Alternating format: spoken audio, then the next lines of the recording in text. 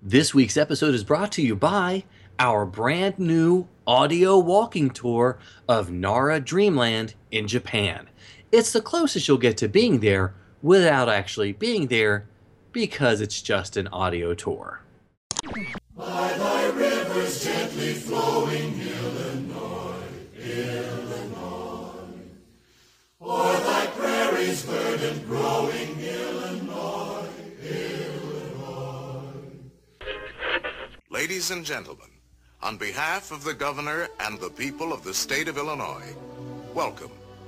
You are about to spend a few dramatic moments with Abraham Lincoln. When the repeal of the Missouri Compromise aroused me as I had never been before. What I have done since then is pretty well known. A. Lincoln. W Radio, your information station. Hello, my friends, and welcome to the WDW Radio Show, your Walt Disney World information station. I am your host, Jeff Heimbuck, and with me, as always, is George Taylor. This is show number 220, and we're here to help you have the best possible Disney vacation experience and bring you a little bit of Disney magic wherever you are. With this podcast, videos, live broadcasts, special events, books, audio tours, vlogs, blogs, hogs, logs, smogs, pogs, dogs, fogs, progs, mugs, and more. How are you, George? I'm doing fantastic. I think that's the first time I had to bite my hand while we did an intro. I'm not sure what you mean. Me neither, too, because we've got to be positive, pixie dusted, and remain excited about everything that we're going to talk about today, right? That's right. We have a great show lined up. We should just jump right into the history segment where we have a very special guest today to tell us about one of the hidden things of the Walt Disney theme parks. It's time for Disney History.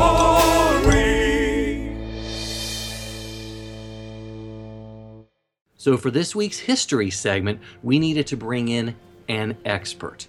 And the expert that we're bringing to you to talk about this rather unique Disneyland detail is Dominick Cancilla, the author of 396 Pure Unadulterated Dyed-in-the-Wool 100% Made-Up Completely Fake Disneyland Facts.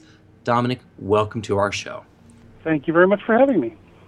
We're very glad that you're here because, I mean, this is a subject to us at least that has been very near and dear to our hearts. And, you know, not to beat around the bush, but we're going to talk a little bit about hidden Lincolns today. And Dominick is basically the expert in the field of hidden Lincolns. So let's just throw it to you immediately. What is a hidden Lincoln, Dominick? A hidden Lincoln is, there's two types of Lincoln that can be found in Disneyland. I believe they're unique to the Disneyland park. Type 1 hidden Lincoln is basically an image of Lincoln himself, or a character dressed as Lincoln. A Type 2 hidden Lincoln is a more simple thing. It's just a representation of a stovepipe hat. So you might see that in a wall with a brick shaped like a stovepipe hat, or a tile on the ground, something like that. So where did they come from to begin with? How did this phenomenon, begin in the Disneyland park? Well, it started way back at the very, very beginning of the park. As you know, Walt Disney, he was born in Chicago, Illinois. Illinois is the land of Lincoln, so he was a fan of the president from the very first start of the park. And the Imagineers used to joke that Walt Disney wanted to put Abraham Lincoln in the park because he talked about the former president so much. They would say, "Oh, we're building the Jungle Cruise. Hey, where should we put the Lincoln figure?" They joke about that. And they even went so far as they built a log cabin along the rivers of America and then just set it on fire, just to tease him a little bit. Because Walt would have been super excited that he was getting a log cabin. And the Imagineers said, nope, we're putting it on fire. Okay, makes sense. That's right. And Disney himself took Lincoln very seriously. You probably already know this. I don't know if your listeners do, but when the park was first being built, the places where tickets were sold out front were always referred to by Walt Disney as ticket kiosks because he would never use the word booth. He just loved Lincoln so much. Oh, wow. I didn't know that. That's an interesting fact. Very serious. Yeah, that should have been, that's a fantastic hidden history detail, basically. Oh, sure. Well, then I'm sure you know, in the 1950s, there was the big stovepipe hat craze that Disneyland went all crazy with, and that's actually one thing you may not know is that in the comics for the with Scrooge McDuck and Donald Duck and his nephews. That's why Scrooge McDuck wears a rather short stovepipe hat, as a tribute to that stovepipe hat craze. Wow. That makes so much sense. I mean, does. it beats a raccoon hat any day. Certainly. Less shade in a raccoon hat, and it's going to smell bad after a while. That's right. It's a very practical thing. Yeah, and the then in the stovepipe. late 50s, Walt Disney was one of the people behind the movement to change the pattern on the back of the penny from an image of wheat to an image of the Lincoln Memorial, which was actually completed in 1959. And that's where the idea from having pressed pennies machines at Disneyland came from, was Walt's involvement in those pennies. Those connections are amazing. Yeah. It's amazing. So from there, it turned from a joke among the Imagineers into something a little more serious. They thought, we really should have some tributes to this famous president in the park. And that's why they started hiding these images of Abraham Lincoln, here and there around Disneyland. Wow. It's so much cooler to look for hidden Lincolns than it ever was to find hidden Mickeys anywhere. Those are so passé. Yeah, And the Lincolns are much more rare, and they're meant to be that way. Some of them only appear at certain times of day or from certain angles. You really have to keep your eyes out. Wow. So do you know what the first spotted and recorded hidden Lincoln was? Who's the first one that discovered this whole thing and revealed it to the public? I am not sure who actually made the first one. I spoke with a lot of actual people who have talked to or heard from acquaintances of Disney engineers and other interesting folks, but never got a straight story about which was the first. Certainly they predate the animatronic Abraham Lincoln. There are probably the very first one is one that can only be seen from the air. It's an image of Abraham Lincoln on top of the Opera House on Main Street. Wow. You can still barely see it on Google Maps. So it's pretty impressive. I've seen that by the image way, on your website. It's fantastic. Yes. Yeah. Definitely. It's pretty impressive once you see it. And one thing I should mention, that another little factoid is, speaking of that Abraham Lincoln robot, did you know that there are more robots of Abraham Lincoln on Disney property than there are animatronic figures of any other U.S. president? I did not, actually. Wow. How many are there? 2. Oh. That makes sense. Yeah, it does make sense, actually. Makes a lot of sense. The one thing I have special for you and your listeners is I actually recently just discovered a new hidden Lincoln at Disneyland, one that I had never noticed before. Oh, wow. And yeah, so that's on the Pirates of the Caribbean attraction. During the attraction, there is a scene where a pirate is stepping from shore onto a boat, and he has a pile of hats on his head. And if you look at the very, very top hat on that pile is a stovepipe hat. And I don't know how this hasn't been noticed before. I think it's because the hat's black and it's very dark in there. It's hard to see. Wow. But I actually got a picture of it, and I have not yet loaded them on my website. So you and your listeners are the first to hear about this. I'm going to have to check that out when I go to the park this weekend. I don't think I've ever noticed that before either. So amazing to hear that. So, Dominic, a lot of what we look at with our history segment is some of the influences and things like that. And we know that Walt had visited the 1964 World's Fair and probably some of the other World's Fair. But in preparing for any of the Disneyland stuff, do you think he ever visited Ford's Theater in D.C.? I kind of doubt it. I haven't heard anything about that. Okay. And frankly, I just think it would make him depressed. Okay, so probably not a good place for him to be then. Okay. I mean, He's looking for positive stuff. Okay. I do know that, speaking of the 64 World's Fair, he actually had Mary Blair do some drawings of an attraction he was going to call a Little Government that had little teeny figures of world leaders as children. And I think that may have been a precursor to the splitting into 2 attractions. It's a Small World and the Lincoln attraction. Oh, wow. See, we're finding all sorts of great little tidbits that nobody really knows about. That's what we like. We like hearing these weird tidbits that kind of will get lost to history over time. So, yeah. Dominic, how many hidden Lincolns are left on Disney property at this point? I know some have gone away over the years, but how many are left? Do you know? Some have gone away. A few rare ones have been added. I know that there were a few pictures within the Opera House when there was the 50th anniversary exhibit, things like that. The most recent one I can think of is there's one within the Indiana Jones attraction. I think there's approximately a dozen of them left. Right? Wow. Those are incredible. And they haven't made it outside of Disneyland. There are none at DCA and none on the East Coast, right? As far as we can tell. That is correct. Now, if there are any, and if anyone has documentation they can send me, I'd love to hear about it. Oh, yeah, so tell them. Definitely have to be documented. Yeah, tell them how they can submit their own hidden Lincolns if they find them. Oh, okay. If you go to my website, hiddenlincolns.org, there's a link if you'd like to email something, or you can give me a call if you have a story about a hidden Lincoln you've seen. You can call the Linked to Lincoln line. That's at 424-78-LINCT. And leave me a little message. I would love to hear from everyone. Oh, that's excellent, excellent. So, I mean, to me, again, like I said before, it's just great to hear these little tidbits that are being lost to time, and we're very thankful for, Disney historians like you who are keeping these stories and these things alive that, I mean, most people have never heard of before. I mean, this is the really good stuff that we're kind of losing, so we appreciate your hard work. Where can people find you and all about Hidden Lincolns on the internet? So it's hiddenlincolns.org. That's awesome. where you can find me, and there's pictures on there, and if you send me more pictures, I'll post them if they're verifiable. Awesome. Wow. And if you'll say the phone number one more time for us. Sure. The Linked to Lincoln line is 424-78-LINCT. Dominick, really, thank you so much for coming on the show and telling us a little bit about Hidden Lincolns. I appreciate it. George appreciates it. I'm sure our listeners, once they hear it, are going to really appreciate it. Really, thank you so much. And listeners, really, go out and find these things. Like, see if you can find any more, and be sure to send Dominick if you come across anything, any new findings. Dominick, thank you again for coming on the show. All right, thanks for having me on. All right, but take care. Bye-bye. He's a nerd, he's a geek, but we all like to hear him speak. So listen up to the words from his beak. It's George's Book of the Week. So for this week's Book of the Week, we are checking out 3 books. Yes, count them, 1, 2, 3, by our friend Dominick Cancilla. And I hope I said that right, because I heard it rhymed with Godzilla. Fair enough. Fair enough. Yeah.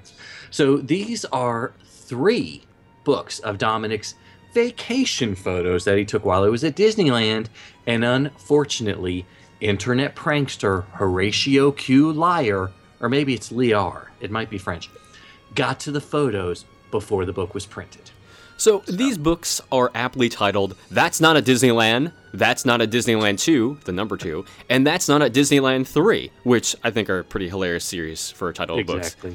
So Mr. Liar has inserted these fake photos from Disneyland all over the book, allowing for some pretty hilarious sight gags. And it's up to you, dear readers or viewers of the book, to determine what is incorrect about the photos and find out if you were right or not on the next page, where the correct photo actually lies. Yeah, so basically you're getting at least more than 40 photos from Dominick's scrapbooks that have been altered somewhat by Mr. Liar. The doctor photos, as Jeff mentioned, are on the front of the page, and the actual photos are on the backside. So, it might seem like an odd concept, but it's a great way for serious fans of Disneyland to check out to see how well they know their beloved park. So, surprisingly, a couple of the photos threw me off, more times than not, to be honest. It was kind of bizarre. I had kind of trouble determining what was altered and what wasn't at times, even though I'm seeing a lot of this stuff all the time.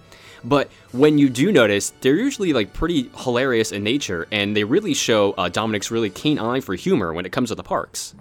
Yeah, so the book sort of reminded me of the Where's Waldo series, sort of, but with Disney details. And it really shows off how well some people can use photo manipulation programs. That's right. And yeah, because we don't have a sponsor that rhymes with Motopop. So we're not going to say I won't say the name. Yeah. So the books can be seen. They're not that expensive, but they're more than you might pay for a traditional guidebook. But I think most Disneyland fans are really going to appreciate Dominick's humor. Yeah, and there may even be a sweet little subtle reference to everyone's favorite greatest online show in them as well, specifically the very first book, but I mean, that's not why we're so inclined towards them, but it does help, I'm not gonna lie. Yes, and for those of us who don't get to visit Disneyland every single day, Dominick has included a reference to all the photos, he calls it the photo notes section, in the back of the book. And, basically he's given us a handy reference to everything that Mr. Liar changed. I would say shame on him, but it is actually quite funny. It is kind of funny. So this is one time, it's okay. Exactly. So I do have to admit that I found the book to be a fun distraction and really an interesting way to look at Disneyland. And some of the photo changes were easy, and as Jeff mentioned, some were quite difficult to figure out what he had done. Yeah, and like George said before, I mean, if you're a Disney fan, you'll definitely get a kick out of these books. They're really well done, they're fun, they're entertaining, and they just provide a little something different than from what you're used to when it comes to Disney books. So I definitely say you check them out. Yeah, so we've got That's Not at Disneyland, That's Not at Disneyland Too, and That's Not at Disneyland 3 by Dominick Cancilla. If it's a legend that you seek, come on and take a peek at the window of the week.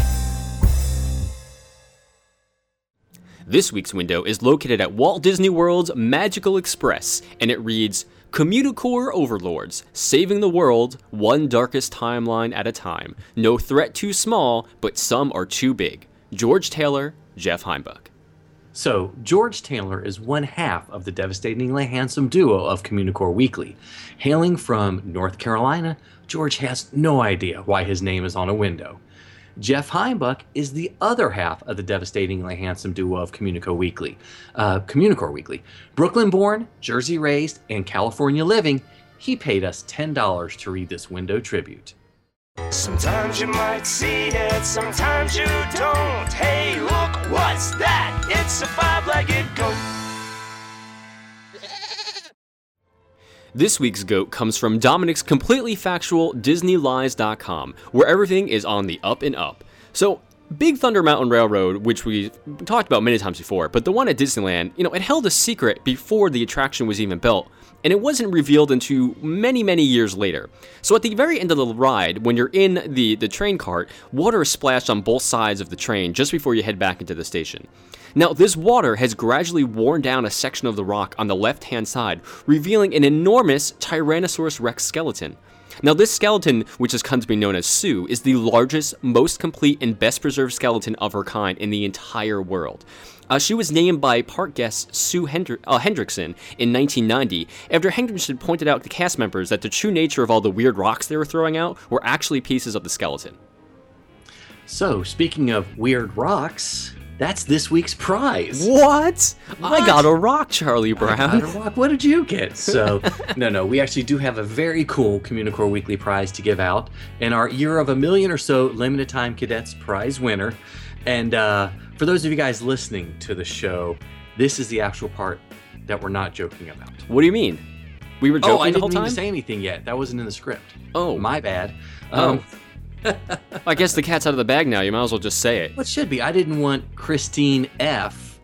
from Puyallup, Washington, to think that this was a joke. Oh, snap. Did you see that segue, guys? He got so good at this. I'm getting better eventually. In another couple episodes, I'll have it down. But she is the winner. Christine is the winner of our Year of a Million or So Limited Time Cadets weekly prize giveaway. And so she's going to get a very cool Communicore Weekly prize pack. But yes, this has been finally, after 5 seasons, we've done an April Fool's episode. How long have we been talking about this? I know. Literally the entire time we're doing the show. Yeah, that we always need to do it, and then we forget, and then we're looking at the calendar going, oh, next week's April Fool's Day. And even that, most of the time it's like April 2nd, I'm like, oh no, we didn't do it this year. Oh no, we didn't do it this year. Oh no, we didn't do it this year. So yes, we do want to thank Dominick, because he is fantastic, and everything he does is just wonderful. Great sense of humor, loved it. And of course, the 5-legged goat in the window, sadly, were not totally true yet. Maybe? Question mark? But Dominick, really, when we first came up with this idea for the show, was like literally the first person we both thought of to be the guest. So 5 years in the making. Good job, Dominick. Exactly. So, but yeah, definitely check out Dominick's website, DisneyLies.com. Or was it True Disney Lies? Ooh. No, that's the Schwarzenegger that's Disney Schwarzenegger website. Yes. I get confused. And check out his books too, because I think you'll enjoy them as Yes. well. But that is the end of our first ever and only April Fool's Day episode. Fair enough. We don't even have a a theme song for this one. We don't. It's just... It should have been Communicore, sucker. Yeah, that's every week, George. It's every week. Our bad. So, okay. Well, so thank you guys so much for watching and listening to another episode of Communicore Weekly. Yeah, however you listen to the show, whether it's on iTunes or on YouTube, leave us a comment or a rating. Let us know. We'd love to hear what you thought about it. Yes, and email us at communicoreweekly@gmail.com because I was so excited about my segue working for once that I forgot to mention that's how you enter the weekly contest. Email us at communicoreweekly@gmail.com to be part of that. And you can also like us on facebook.com/CommunicoreWeekly, and we always post stuff there all week long. Yep. And follow us on Twitter, Instagram, and Periscope. I'm at Imaginerding. He's at Jeff Heimbuck. And of course, leave us a voicemail on the Communicore Weekly Goat line at 424-785-4628. And make sure you visit the Communistore on the website where, no joke, we've got some great t-shirts for you. Yes, which your friends might think are a joke. More than likely. More than likely. So visit the website, buy some t-shirts. You can also still get your official cadet membership card or stickers by sending a self-addressed stamped envelope to Communicore Weekly, P.O. Box 432, Orange, California, 92856. And visit patreon.com/Communicore Weekly to find out how you too can support the greatest online show. For Jeff Heimbuck, I'm George Taylor. And for George Taylor, I'm Jeff Heimbuck. Thanks so much for listening, guys and gals. We'll see you next week on Communicore Weekly, the greatest online show.